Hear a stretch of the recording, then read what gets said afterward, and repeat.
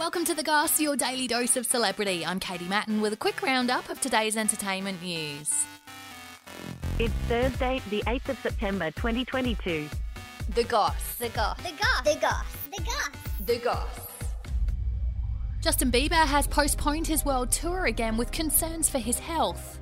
Earlier this year, he was diagnosed with Ramsay-Hunt syndrome after suffering loss of feeling to his face. I felt like I was dying. It was legit crazy scary. After taking a break, he returned to the stage for the Europe leg, but is suffering from exhaustion and will be putting on hold future dates. I'm going to be healthy in this tour, trust me, so you guys don't got to worry about anything. I'll be good.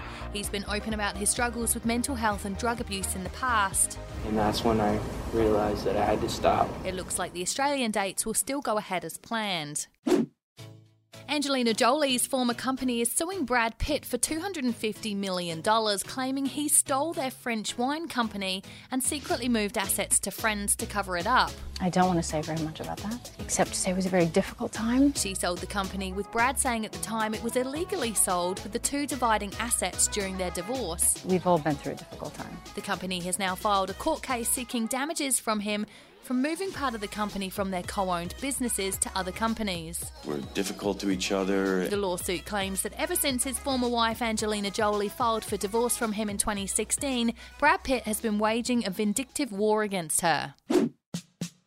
And Courtney Cox has hit out at Kanye West for saying that he didn't think Friends was funny. I quite enjoy when people actually are mad at me about certain things. The comment comes after a tweet was made public from 2020 of what the rapper said. He said, "I didn't write that tweet, but I wish I had." Courtney Cox then posted on her Instagram, "I bet the old Kanye West thought Friends was funny." The original tweet was cause for Friends co-star Jennifer Aniston to upload a video during election time when Kanye was running for president, dropping off a presidential ballot.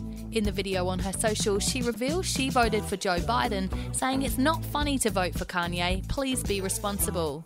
He then responded with a comment about Friends not being funny, and then took another swipe at ex-wife Kim Kardashian's boyfriend Pete Davidson, saying that's not the style of comedy he's into.